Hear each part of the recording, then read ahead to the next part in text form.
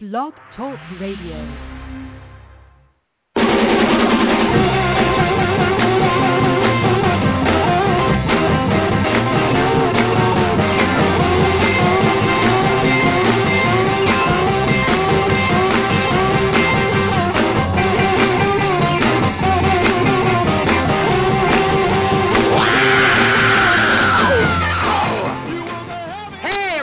Recruiting Animal here on October 24, 2018. Now, to start off, just for a couple of minutes, I'm going to talk about Elizabeth Warren, not from a political point of view. I'm not beating a dead horse, okay?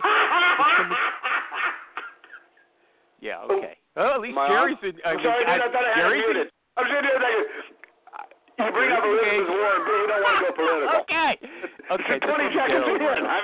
I'll put myself back on mute. I thought I was on mute. Normally I just sit here snacking on chips, but sorry. Yeah, sorry. He snacks on chips. He's got to do the shout in a minute, but he's snacking on chips, and he's going to choke when it comes his turn to do the only thing he ever does on the show. Only if I'm eating beer nuts or popcorn. Anything else, I'm good. I'm a professional. Yeah, really, yeah. I know all about it. Anyway, it's not political what I'm going to say. It's genealogy, okay? I've done a bit of genealogy myself, right? And her experience with genealogy, it's got a few good life lessons in it for everybody. Apparently, her parents told her that her mother was part Cherokee and part Delaware Indian, so she went around telling everybody that she was a Native American Indian. And when she was a law professor at Harvard, they bragged about having a Cherokee woman in that kind of, esteemed position. Okay, here's the thing. A few years ago, I read an article about her, and when she was asked how she knew about her Indian background, even though other members of her family did not make that same claim, she said, well, she saw pictures of her grandmother, and she had high cheekbones. And I knew right away that this wasn't any kind of proof at all. I read two books, one written by one cousin and the other one by these first cousins. They wrote two books about the same family, but they were absolutely different because each cousin, one cousin, I'm getting lost, one cousin put in all the family myths, right, and based the charm of the book on all these fanciful stories about people seeing angels and whatever. I remember bits of it.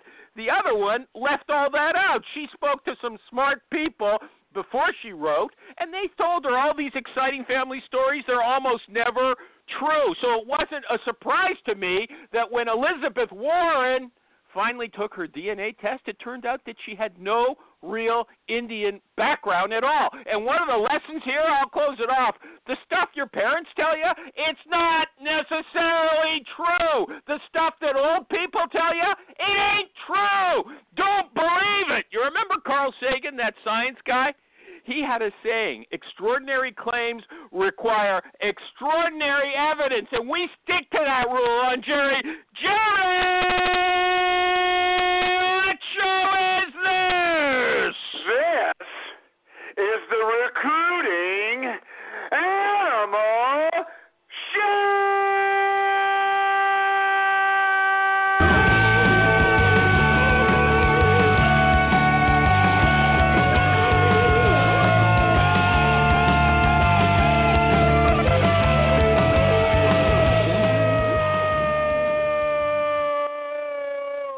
We're doing so well, but you've got this fetish about dragging it out now. I hate that. Show, you're wrecking. That's my brand, and you're wrecking it. Show.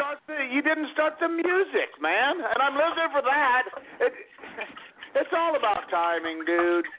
No, the music was already finished, and you were still hacking. You were still hacking it. Turn it up then. Hey, an old person told me I'd learn about recruiting by calling this number. Were they lying? Hi, Mike. Mike, I haven't talked to you forever. Got on. Is that Kathy? Kathy Manis? Yes. I want to tell everybody, Kathy went to a doctor convention last week, right? She got up. There's 100 attendees.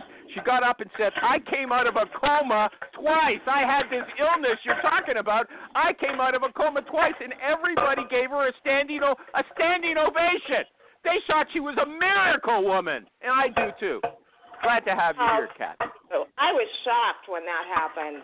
I was pretty amazing. Okay, and welcome back. That sounds like your buddy Mike A. Stringer actually decided to come here. He's welcome back to the show. As long I as didn't even know the show was still on. I'm impressed. Yeah, great. Anyway, well, you know what? I got to tell you, this week I learned from everybody. Everybody knows how to run this show better than I do. It's the only comedy or semi-comic show about recruiting in the entire world, and everybody thinks they're funnier than me. Okay? So what can I say? Don't listen if you don't like it, okay? Go away. Oh, he shouts too much. He cuts people off. That's what I want to do. That's why I'm here, to teach people a lesson. Okay? Follow me or don't. That's up to you. Yeah. So this is not a private coaching session? Yeah. Well, not yet. Okay, hold on a second. You know what? I always coach the guest on how to be a good guest. You know, people don't like that, but it's valuable. If only people listen to me sometimes. Okay, hold on. I got to start things going, but first I got to thank my sponsors, Honit, Honit, the online interview technology. If I say that 1,000 times, you're going to remember it if they stay sponsors that long. HireTool, HireTual, the super-duper sourcing tool, and PC Recruiter, the Swiss Army knife of recruiting software. I didn't make that up. The boss over there, Martin Snyder, told me to say it. Okay, now the guest today is a guy named... question. Yeah? Your sponsor, Honit. Could you spell that again for us, please? Honeit. Okay. You were a little short on the E the last time. I don't even think you said it. Sorry, Jerry. Thank you. Well, so spell it right, Jerry keeps me in line. Yeah, right. What would I do without him here? Okay. The guest today is a guy named Anthony Caputi. I assume that's how you spell it. Anthony, am I right? Or you got it. Anthony Caputi. And it's Anthony. Stormy Daniels' lawyer? What? Stormy Daniels' lawyer? What are you talking about? I can't even hear what you're saying. Caputi. Anthony Caputi, isn't that Stormy Daniels' lawyer? Okay. He's getting sued. Caputi. He runs a company, a headhunting firm called Ezekiel, like the prophet Ezekiel. It's an international retained search firm, and he recruits, it sounds like, primarily sales executives. At Anthony Caputi. Is that right? Did I introduce you properly? You did well. I'm a one-man shop, and I recruit salespeople and sales managers, and I get some of the money up front, and I get the rest of the money on delivery. How much up front? Hey, who's ever banging your pots and pans there, please? Give me a break. How much up front? So the amount has varied. I would say on average it's $10K. $10K. Wow. Okay, hold on a second. I want to say, since I do such a lousy job running this show, if anybody else wants to ask a question or say something, please just speak up. Okay? Just speak up. Now, you came out of the corporate world to this job. You were a corporate recruiter, right? And you say about yourself, I developed global talent acquisition strategies, processes, and partners. What is a global talent acquisition strategy? Okay, I don't know. Mike A. Stringer, do you know what that means? Mike A. Stringer, still awake? I'm sorry, were you speaking to me? Yeah, what's a global talent acquisition strategy? I want to know if somebody else knows what that means before the guest tells us. I cannot wait to hear. Okay, is it more like an international growth deck strategy? Yeah, yeah, I guess. Okay, yeah. What's the problem? Let's hear what he's got to say. Tony Caputi, what's a global talent acquisition strategy? It's something that you figure out to hire better people quicker so that your business does better because you've brought in better candidates and you've made better hires. Yeah, that doesn't sound like anything concrete to me. Can you put it down to actual actions? Sure, what I did can you break do? That down, but that's what it does, right? So when I joined InView, I first went out and started talking to I first called our recruiting partners in Europe and Asia, as well as in Charlotte. Okay, what is a recruiting partner? What does that mean? You were hiring third-party recruiters? The agencies. I called Mike, and I called Kathy, and I called Jerry, and I called you, Animal, and I said, okay, you've been recruiters we've been using to find engineers and salespeople and whatever. So recruit me to InView. Help me understand how you are bringing InView to candidates. What are you saying about the company? And then I also said, okay, tell me where you're looking for candidates. How are you finding candidates? Okay, and tell me some of the candidates that you put into the company. Okay, and were you happy with their answers?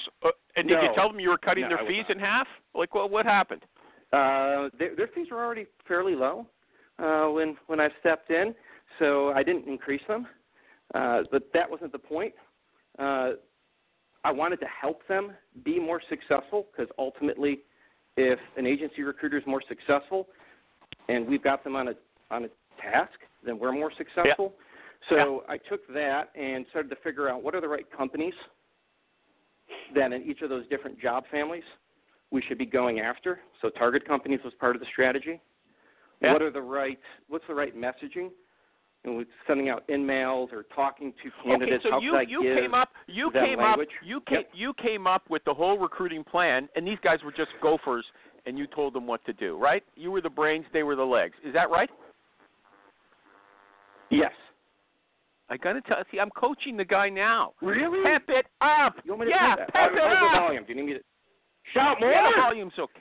It's not bad. Okay, look, you also say shouting isn't quite enthusiasm. Shouting just means louder. Be enthused. Just tell. Okay, Jerry, you help me keep the shouting down. Okay, everybody hates my shouting for 11 years. Okay.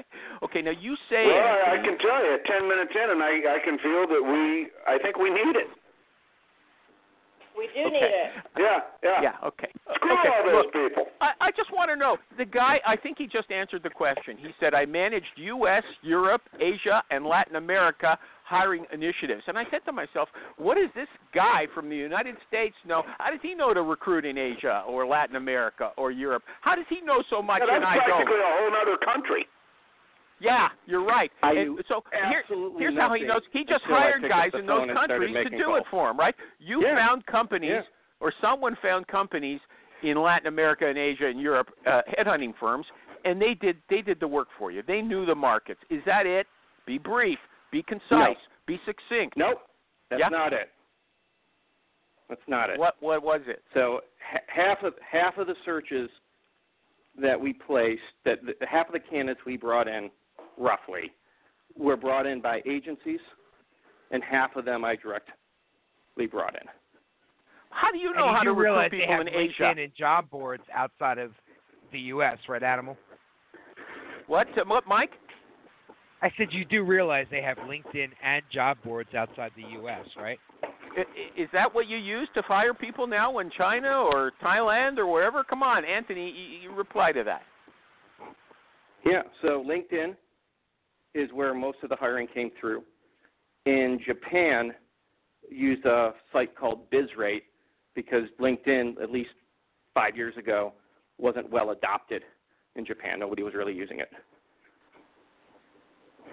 Okay, so you just find a bunch of job boards in those countries.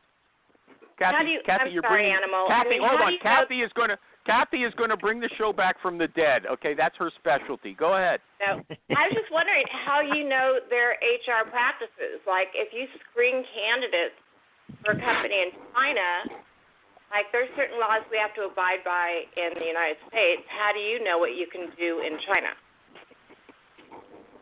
I guess, Kathy, I got lucky because I did not study that before picking up the phone and calling somebody. Yeah, going sending them a LinkedIn message. I mean, really. I've recruited in Africa, in Amsterdam, in Iraq, in a number of places, and I figure if I break an HR law in Iraq, you know what? I live in the U.S. They're not going to prosecute me.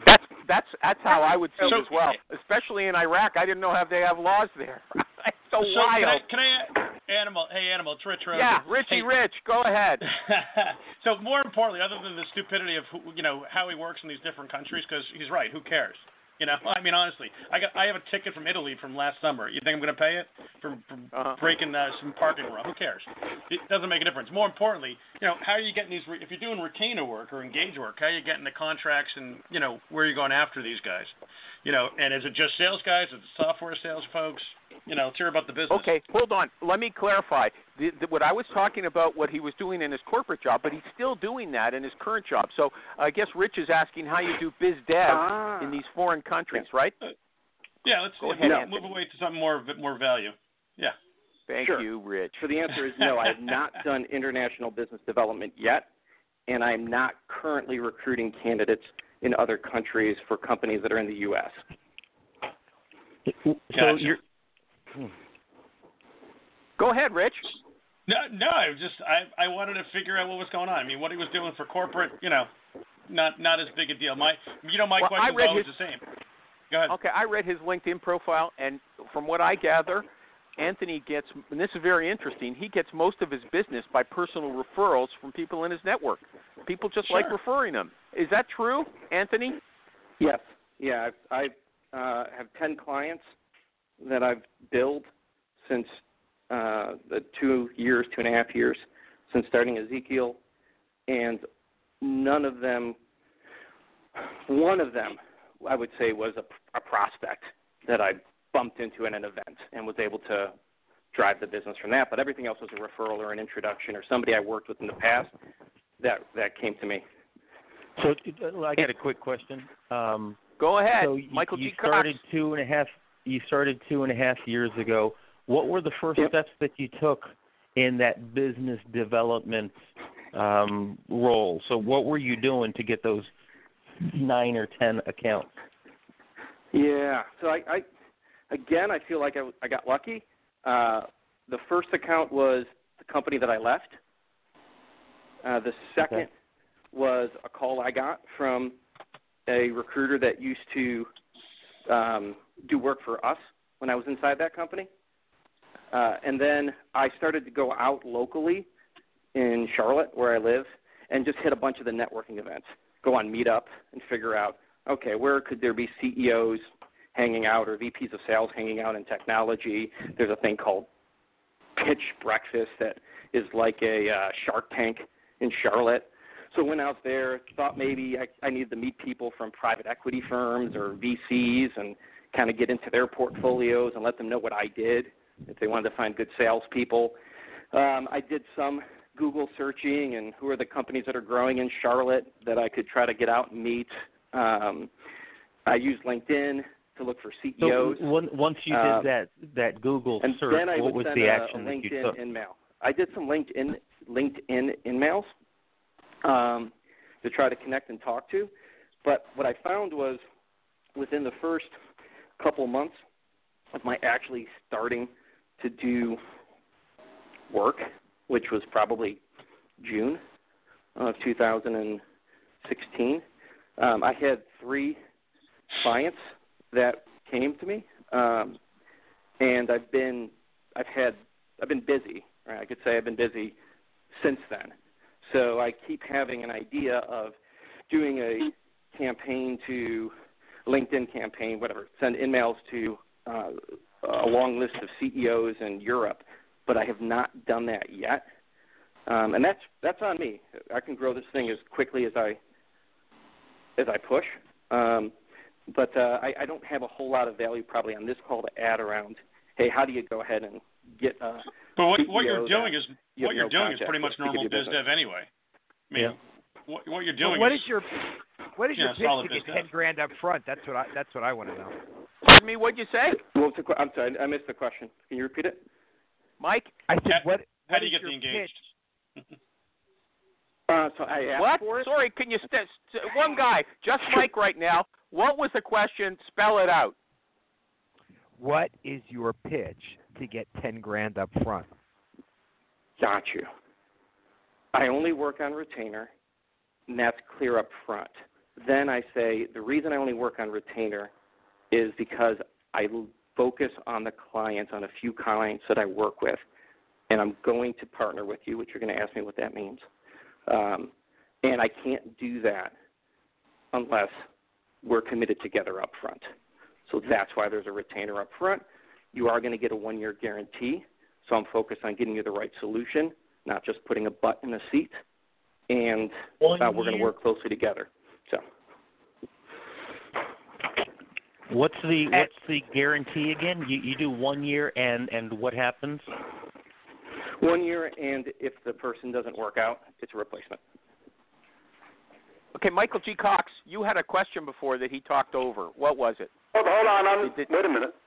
On this 1-year guarantee, how often has that occurred? It has occurred twice. Okay. Wow. In your first year year? Out of, yeah. Hey, can I ask a question here? Wait, can I ask you how many placements? Twice seems like a lot in 2 years. Yeah, sure. Stuff. 2 out of 30. Not bad. Okay, not bad. Not bad. Sorry, someone else had a question?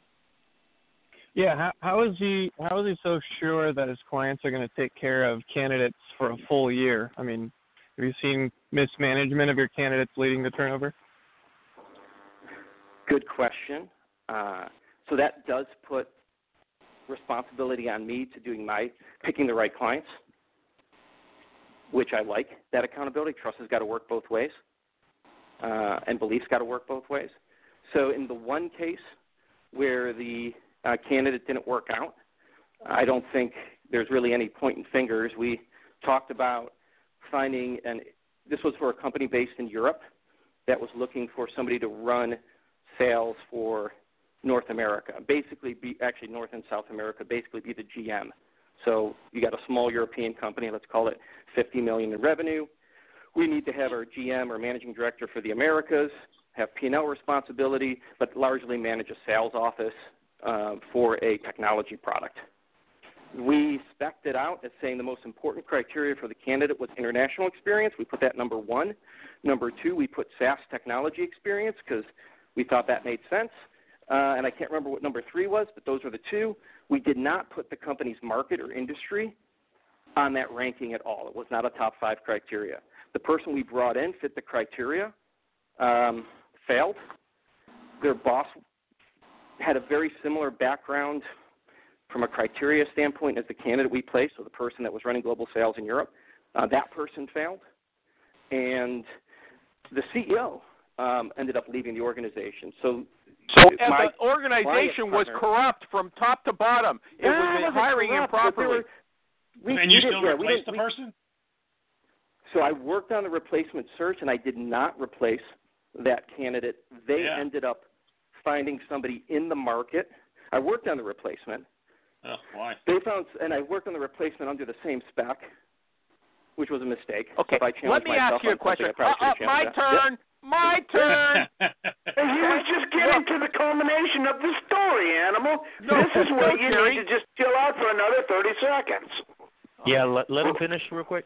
Yeah. Okay, let him finish. Let him finish. I can see. So they found somebody how in the magnanimous. market through relationship. That person's been successful, and I've helped that person hire a couple people. So they replaced the person on their own, the person that you guaranteed for a year. Correct. What happened with the position that, with that, you need to replace this person? Where'd that go? Did they say, hey, don't worry about it, we hired somebody? Or did they say, well, fill another job for free for us? The first. Hey, don't worry about it. Let's keep moving. Okay.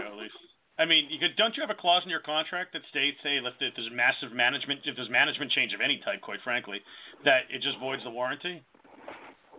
No, and I wouldn't put that there. Oh, my God, why not? So stop with all your sense making. That question is maybe the question to that answer is I'm working with companies that are under $100 million in revenue. Most of them are under $25 million in sales. That's exactly what I should have. In that size, I'm developing trust relationships with whoever is running either HR or the CEO or the head of sales. And so in that situation, I don't want to put a whole lot of callbacks and this and that in an agreement. I started off with a really, really simple agreement. I've added some stuff to it since then. But at the end of the day, either we're going to keep working together or we're not. we're going to either find a fair way to move forward when something goes sideways, or we're not. And I respect that, and I accept that. I think that's a fine answer, don't you? No. I think it's about protecting yourself, because I deal with the same clients you do, software sales startups, and these guys change, VPs like they change underwear. So why should you be in trouble, and have to redo a search, waste your time on a search when the guy was the reason the guy left was because the whole management team changed over, they lost funding, they lost a major client, whatever. 2.5 years in. Hold on, I'll answer. 2.5 years in. So far, so good. Ask me again in 2.5 years, and maybe I change my mind. Yeah, sounds like he doesn't mind right now. Anthony, I got a follow-up question. A reputation with these customers. I like it. That's crazy. So Anthony, how are you assessing these clients? You got a really long guarantee. You're taking a lot of responsibility on yourself. Good on you. It's apparently working out. Good for you. But how are you holding companies accountable for making good hiring decisions and good management decisions? Because what you're probably getting a lot of kickback is there's a lot of opportunity for you to get screwed by clients. So maybe a good example is like one that I walked away from, right? Because I didn't feel like that was going to be the case. Would that be a good example? Sure. Yeah. Okay. All right. So met with a small company. The person that was running it was put in place by one of the lead investor in the company. This person had been in a smaller role, and it looked like they were being groomed up to be a true CEO.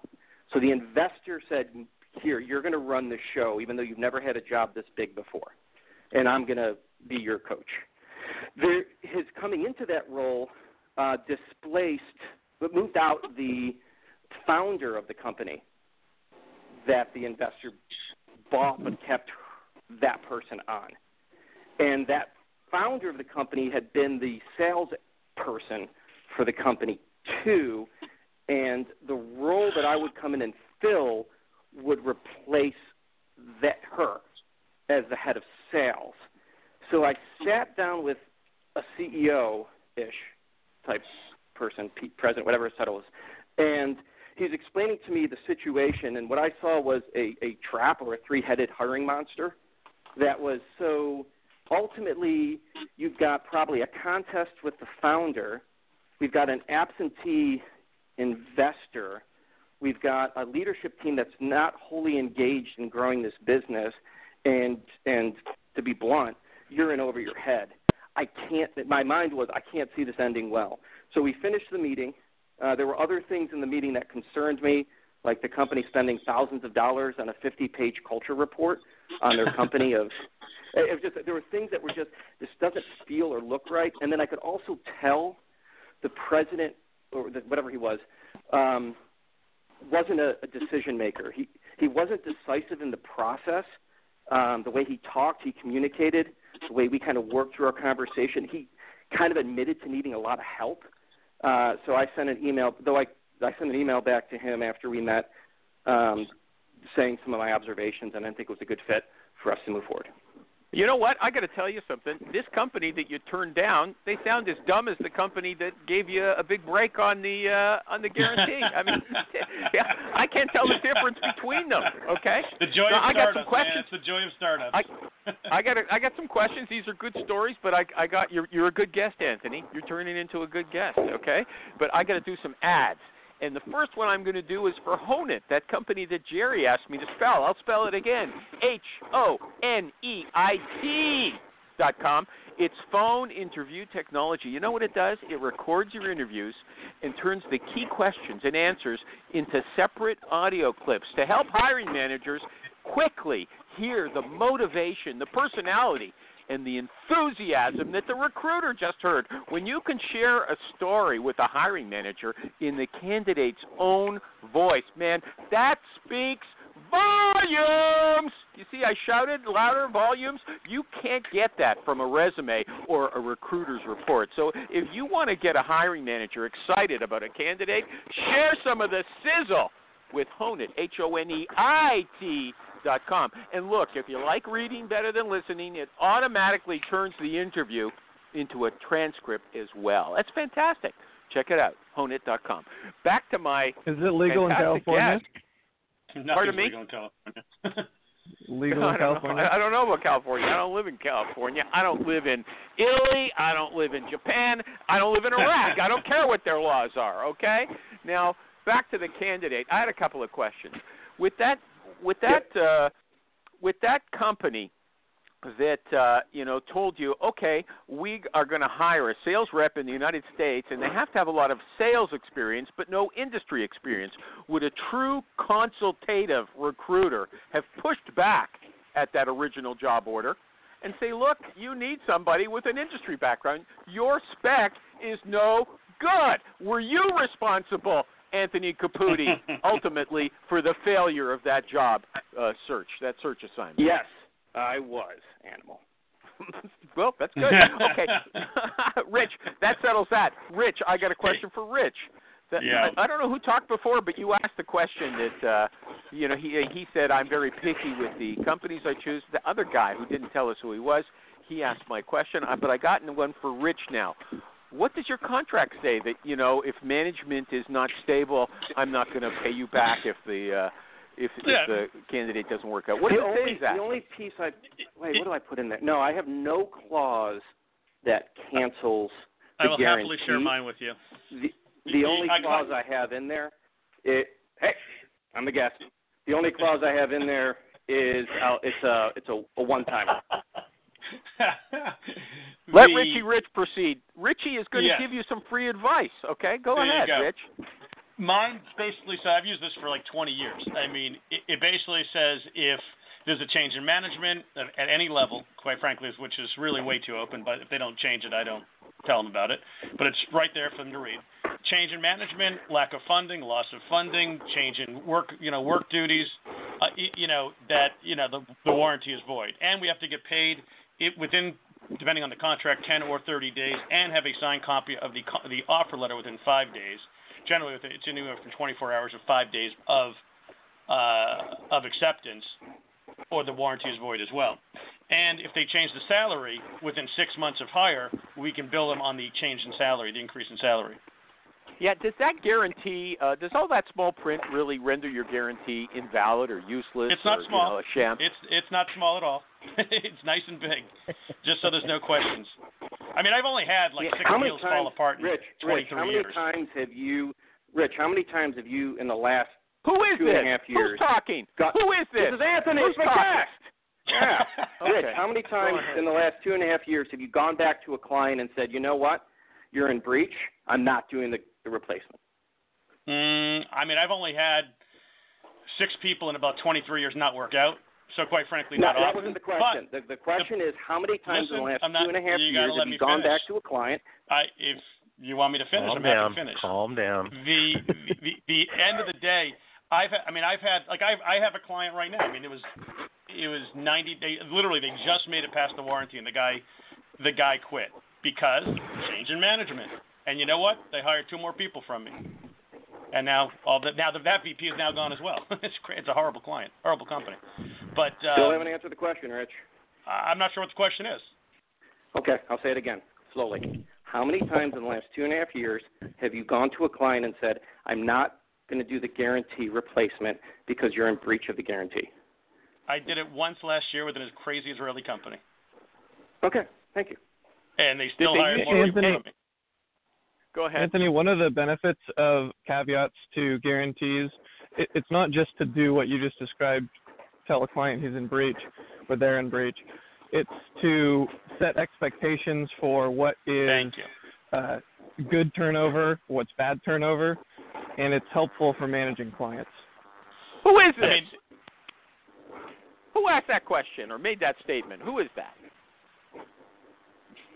It's But Anthony, he's right. Whoever said that was right. I mean, it's not so much. It's about being a partner.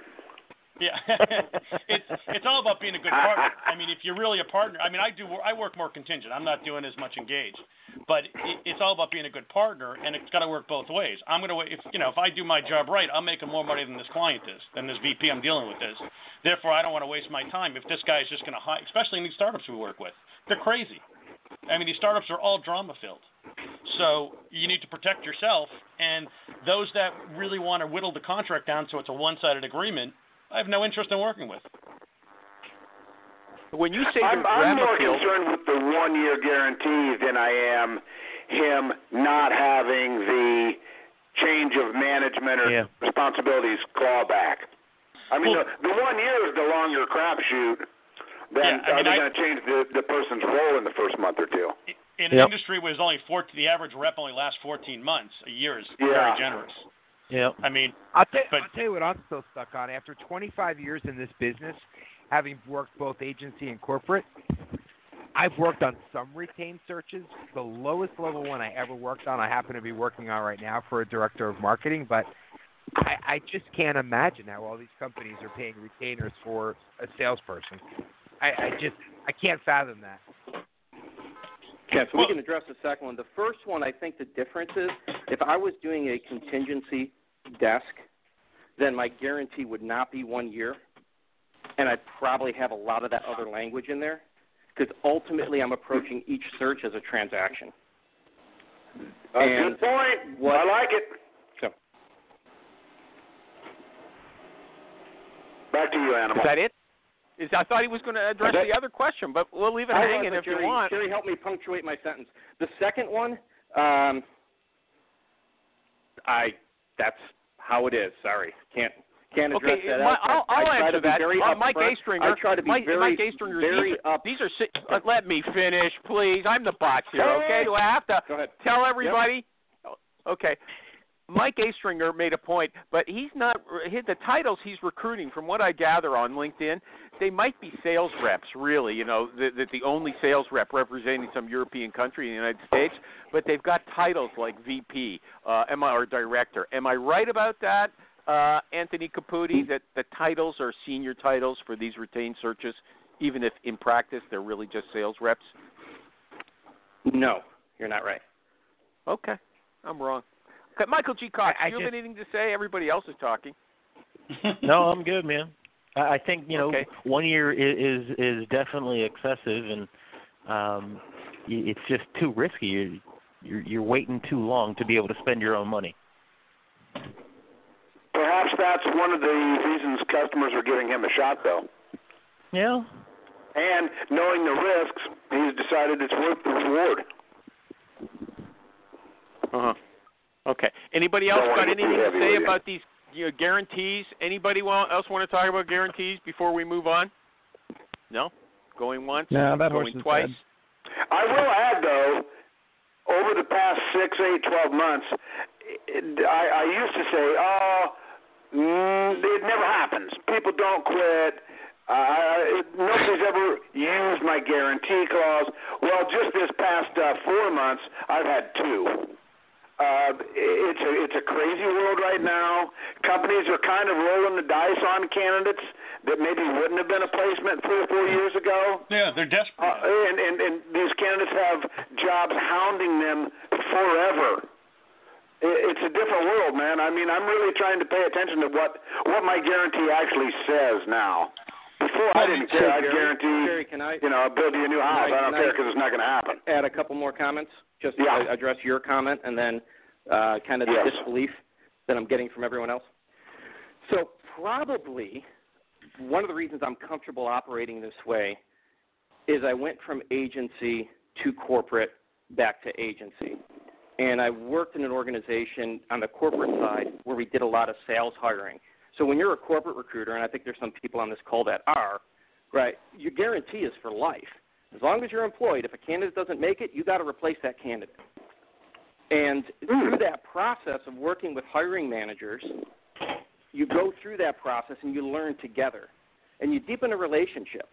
So when I started Ezekiel, I was like, if a client, I could put 6-month guarantee down on a contract. But really, if a client that I want to do business with calls me 11 months or 366 days later and says, Bob just left, can you help me find another replacement for him? I'm probably going to do it. But why? And the reason I would do that is, one, I'm glad I got the call. Now, I'm going to talk out of both sides of my mouth here in a second. One, I'm glad I got the call And 2, it continues to develop that relationship of me being a partner. And if my fees are big enough to justify me doing X number of replacements per year, then the whole business plan works. If I'm working contingently, or if my fees are $5K a piece, I mean, it's just too much effort. But if my fees are $30, $40, or $50K on a search, and if I'm doing 10 of those plus a year, and even if I have 10% fallout, and if most of my business is coming from the same clients because I'm doing repeated work for them, then I'm becoming an extension of their business. Yeah. I'm becoming a trusted partner. So that kind of drove – when I first started Ezekiel, I put something in there that I took out. I put in you could get a replacement or a partial refund. I took that out because, one, I realized that was stupid for all the reasons I think you guys have argued against the 1-year guarantee. And the second reason I took that out is I found out that clients didn't care. They weren't moved by that. At the end of the day, what I got feedback from clients is I want the replacement because I'm trying to think about growing this business and being successful. Let's go out there and let's make the best hire we can together. And if we miss it, I just want to know that you're still in the boat with me and you're going to help me find another person. So, but Anthony, why not do? I mean, because to me, it's all about being a two-way street. You know, the 1-year guarantee. Other people do it, and it has a lot of merit to it.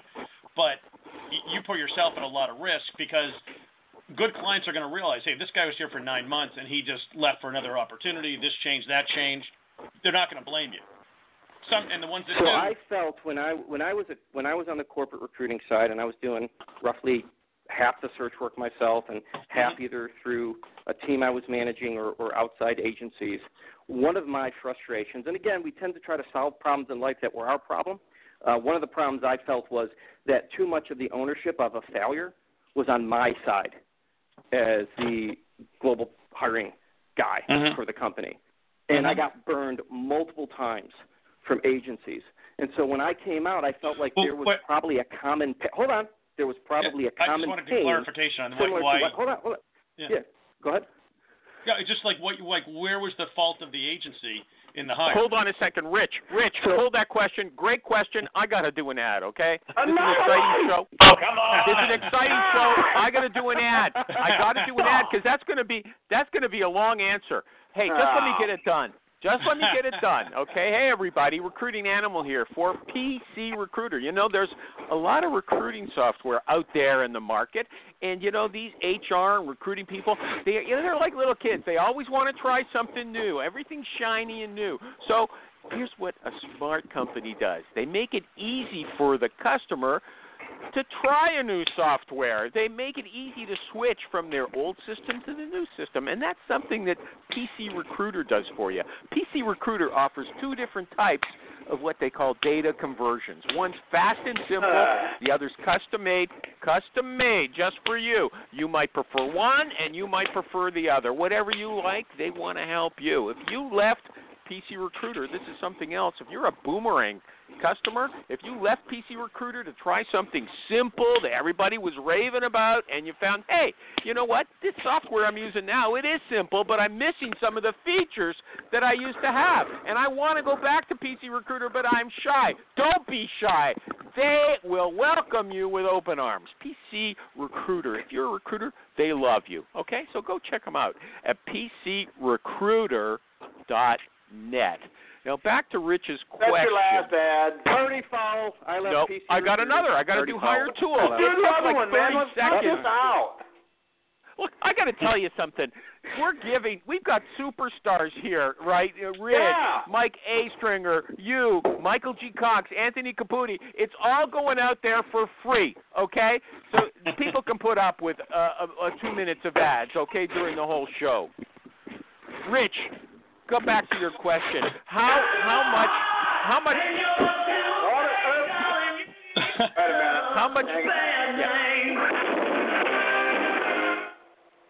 How much responsibility I got one more ad, don't forget. How much responsibility should the recruiter take for a search that doesn't work out? Rich, that was your question. Am I right about that?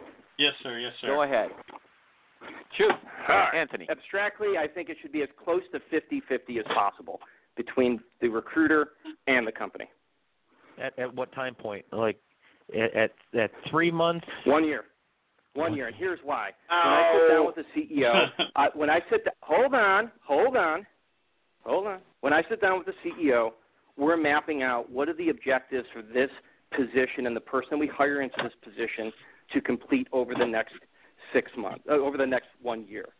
And we'll break that down into 6 months and 3 months. And then what are the key results that this person needs to hit? In my experience working in a product company is that you really don't know if you've made a successful hire into a position for 12 months. You know if you got a flop in 2 weeks or the day of if they don't start. And you've got probably concerns with some people at about 6 months. But most companies that I've had experience, at least working inside of, we don't really have a good sense if we've given the candidate or the employee every opportunity to succeed for about a year and really see results from what they do. If I'm doing a telemarketer, right, I know in 30 days.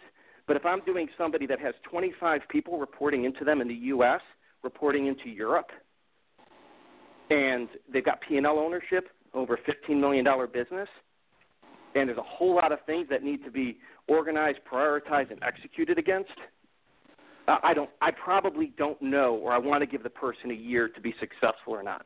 So the way I position myself with clients is I'm not looking to put a body into a seat here. I want to help you get to a solution for your business because that's the only way I'm going to be a long-term partner for you. So let's spec this thing out, figure out what the person needs to accomplish, who's going to be compatible and complementary into the organization. Let's do our best to go out and bring that person in. By the way, I'm going to be on the interviews with you. I go on site with clients, and I meet with the candidates. Oh, my God. So there's a very close working relationship that I do. So shouldn't you be billing him as a consultant? Hang on. Shouldn't you be billing him as a consultant than a recruiter? Because if you're going to give a year warranty on things you have no control over, that is insane. What do you really have control over in any situation? Look, I agree. That's why you don't give a year warranty. That's why I got into it. But what can they control either? So at the end of the day, I'm trying to their company. Can they control lens of they control everything. Clients. Sorry. Hold on. Wait a second. What you said was interesting, okay, about someone having to take a year to show whether they're good or not. I don't know if it's true, but you didn't answer Rich's question, who's responsible. You said 50-50, but you didn't tell us why. 50-50. You didn't tell us why it's 50-50. You sort of got into because it when you said. Because it takes a year because we're in it together. Because, look, if you have a kid and the kid turns out screwed up, it's not 70% one parent's fault and 30% the other. You're both Depends in the on the boat. household. 50-50. Well, I don't know. Except here's the thing, Anthony. Here's the thing. So in your analogy with the kid, mother-in-law. You're the father who's 12 states away, and you have no management or oversight into this kid. So all the pushback you're getting is because you're accepting a lot of risk that you have no way to mitigate, and it hasn't burned you yet, which is cool. But by the way, it probably will at some point. Did we forget they paid a fat fee? Right, I'm not refunding money here. So you should be billing yourself as a consultant. If you're doing it that way, I mean, if you're doing it that way, your logic makes no sense to me. 8 months later, a candidate fails. Okay, the company has spent money to hire, train, develop, and a recruiter. So your car fails after 8 months. What are they doing for you? It didn't work out. Okay. What I hear Anthony saying is one at a time. One at a time, please. I can't understand what anybody's saying. And he's got the time. Man, I'll give you that. Yeah. Sounds good to me. You know, you're doing $300,000, $400,000 a year. Company needs your help on something. You've got the time.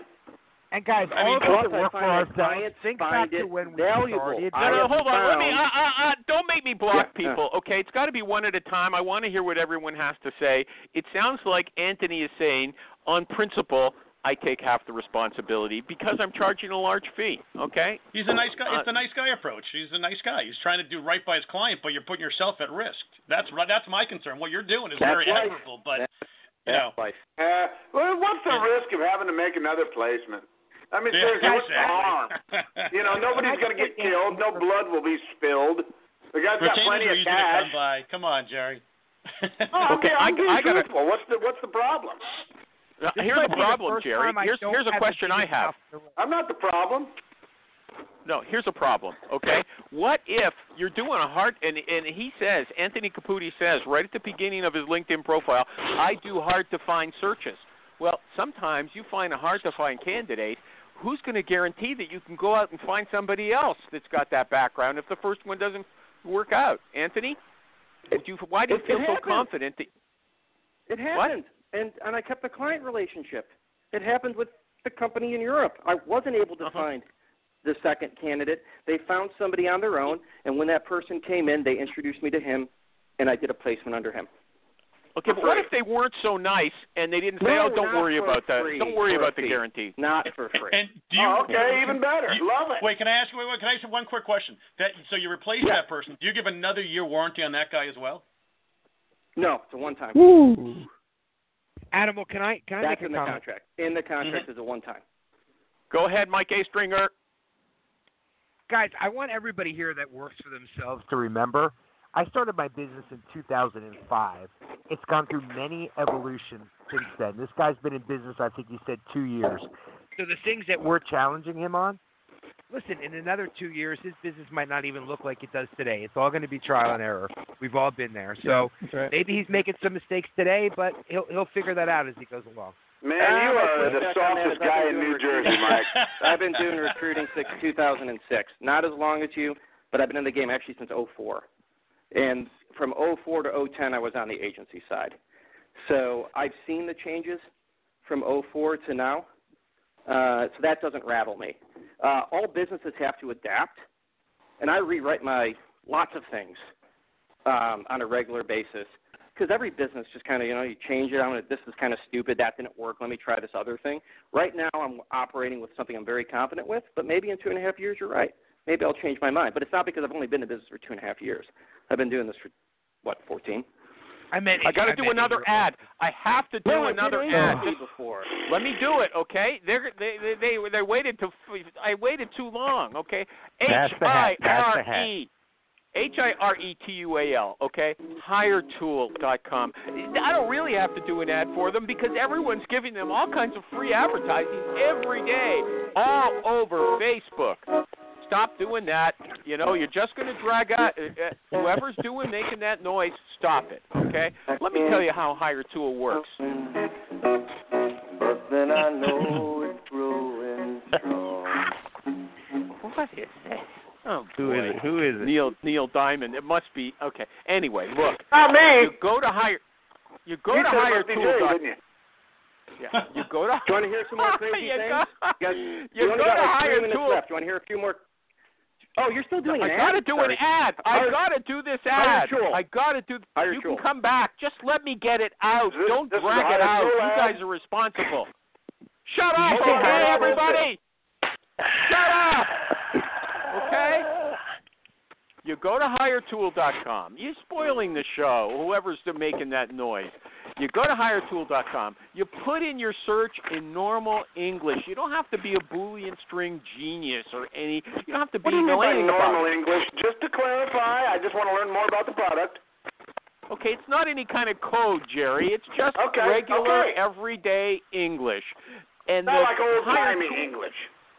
Yeah, old-timey English, not Shakespeare, though. And then HireTool turns your English into a Boolean string, and it searches a wide range of sites like Facebook, LinkedIn, GitHub, and many others. It returns a list of potential candidates ranked from closest to your spec to least close. It guesses who's going to be most ready to leave. It guesses what they're earning right now. And look, I got to tell you again, everybody's raving. It gives you contact. In fact, this is what you can do. Go to HireTool.com, get their free Chrome extension, try it out that way, and you can see they give you lots of contact information as well, personal and professional phone numbers and emails. Finally, my great callers, let me get the ad done. It took twice as long as it should have, but go check it out, please, at HireTool.com. Thank you. Anthony, you wanted to say something in your last 5 minutes? Go ahead. As we're winding down here, throw a couple things out there that will put hair up on the back, maybe, of someone's neck. And maybe you invite me back and talk again, or maybe you're done with me. But No, I like it. You're a good guest. Go ahead. Hold on. I'll give it up. Right. So here's one thing. Right. Why is it that I share with clients a full list of everybody that I'm going after up front? Why is it that clients proactively offer to me people that they want me to go after, and they're going to pay me the full fee on? Why is it that I go to clients and say, hey, I see you're connected to this person. Go ahead and introduce me to them. Because I bet that's you the joy of probably a good retainer, fit, right? Okay? That's the joy of retainer. And all of that gets baked into the 12-month guarantee. It's all part of the same approach and philosophy to working with the client. Why do I go out and sit with the client and meet with candidates and give candid feedback to the client? Why am I not trying to push just a body in, but I want somebody that I know is going to work out where I feel confident? We don't know that article with Trump this morning and the whole predicting behavior. We have no freaking clue how truly somebody's going to perform. But why am I equally vested with the client, and I can say that with integrity? Because a year, man, if they're not working out, I'm back doing this work again, and I don't want to do it again, and you don't want me to do it again. So let's work together to get it right first. So thank you, Animal, for having me on the show. No, it's not done yet. Rich, you're going to attack him for something you said there? Because I think it was a lot of fluff. Okay? Two things. I mean, look, I'm not attacking. I'm just learning. One, I mean, when you do retainer, you get all that stuff. As a contingent guy, I get guys refer people to me all the time, the client especially. I just made 2 deals last month just from that lovely feat as well. Listen, I mean, I think your model is it's interesting. It works for you. That's all that really matters. Let me say something. I can't believe that. I don't understand these retained searches where they give you the candidate. I want this guy. Go recruit him, and we're going to pay you a huge fee. We're going to pay you a huge fee for just calling the guy. It's a joke. I don't believe it happens very much. Do you understand any placements? When's the last time you actually? Yeah, I knew that was coming. Answer the question. Yes, I do. I've been worked on a million retained searches, okay, for big-name consulting firms. Yeah, and, big-name companies. Yeah. Big. Okay. Look, this is not about me right now. Yeah, they got long names. I got a practical question before he leaves us. Before he gets away without another tough question, okay? What do you do? So you said you sit in on the interviews. Do you phone in and you're on a conference call, or do you actually travel to the head office in Europe or Asia and sit in on the interviews of the candidates? I didn't understand what you meant by that. Yesterday, I did a shared interview over Zoom Info. Earlier this week, I went out on site with the client, met with the candidate at their office. Last week, I met at a coffee house with 2 of the hiring managers and a candidate, and we went through it there. I have not traveled out of city to sit face-to-face with the client. I'm not afraid to ask for that or to say that's a recommendation. I just haven't had that client yet that I've done that with. Okay, and when you're sitting in on the interview, do you interrupt the client and say, "Hey, that's not a good question. Ask him this one instead," or do you mainly take a back seat? I'm not sure, probably use that exact language, but yes, I do interrupt, I do redirect, and I do ask follow-up questions. Okay, and do you ever say, "Hey, don't ask him about his religion"? Don't ask about his religion. That's off bad. Do they ever do that? That hasn't happened. That only happens in your mind, Animal. No, everybody says these hiring managers ask the improper questions, and I'm wondering, so the recruiter's actually sitting there with them. I'm wondering if it actually does happen. Okay. Anthony, you said that you give candid feedback to hiring authorities and candidates. How do you parse between feedback from a candidate or a hiring authority that the other party didn't do a good job in the interview?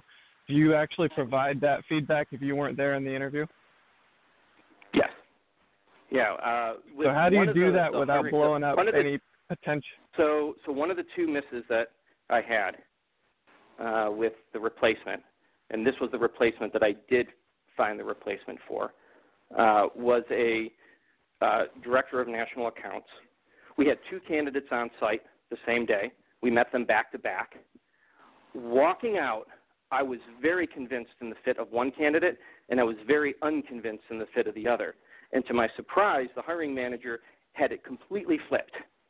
And so we spent 10 minutes professionally debating our different thoughts on what we saw in the interview and how they answered and what the fit would be.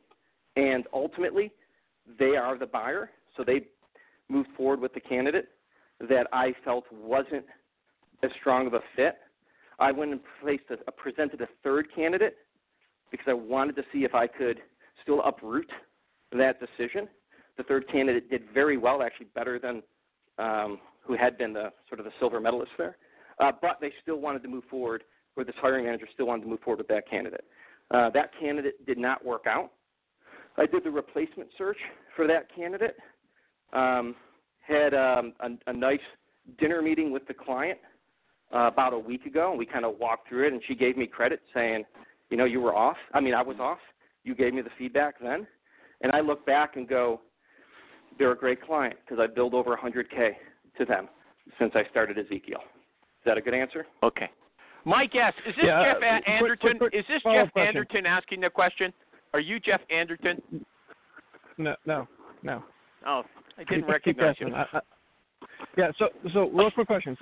So the real question is, you've got negative feedback from a hiring authority or a candidate about the other party, but you weren't there to assess for yourself. Do you communicate that feedback to the client or the candidate? So because of all the reasons of us being in the business, it's much easier to communicate that feedback back to the client, which I do. With the candidate, I try to be as direct as possible. You got to just lie. Come on, any people. kind of issues. So I'm to lie. That's going to have to stay. Yeah, that's going to be for the next time you come back. I'm He'll to come him back with in a few months. the Obama. Yeah, he'll come back in a few months. Answer that question. Everybody, great show. I loved it. Thank you very much. Hey, Animal. Right? Yeah. Let me just say, I believe that you took a lot of the input that was coming from all directions the last couple of days. You took what you could. You changed the show a little bit. I believe you're on the path to resurrection. Yeah, that's not what happened. We had a good guest. We had a lot of good contributors. Okay? Joe is going that's down the what chair. happened. Yeah, thank you.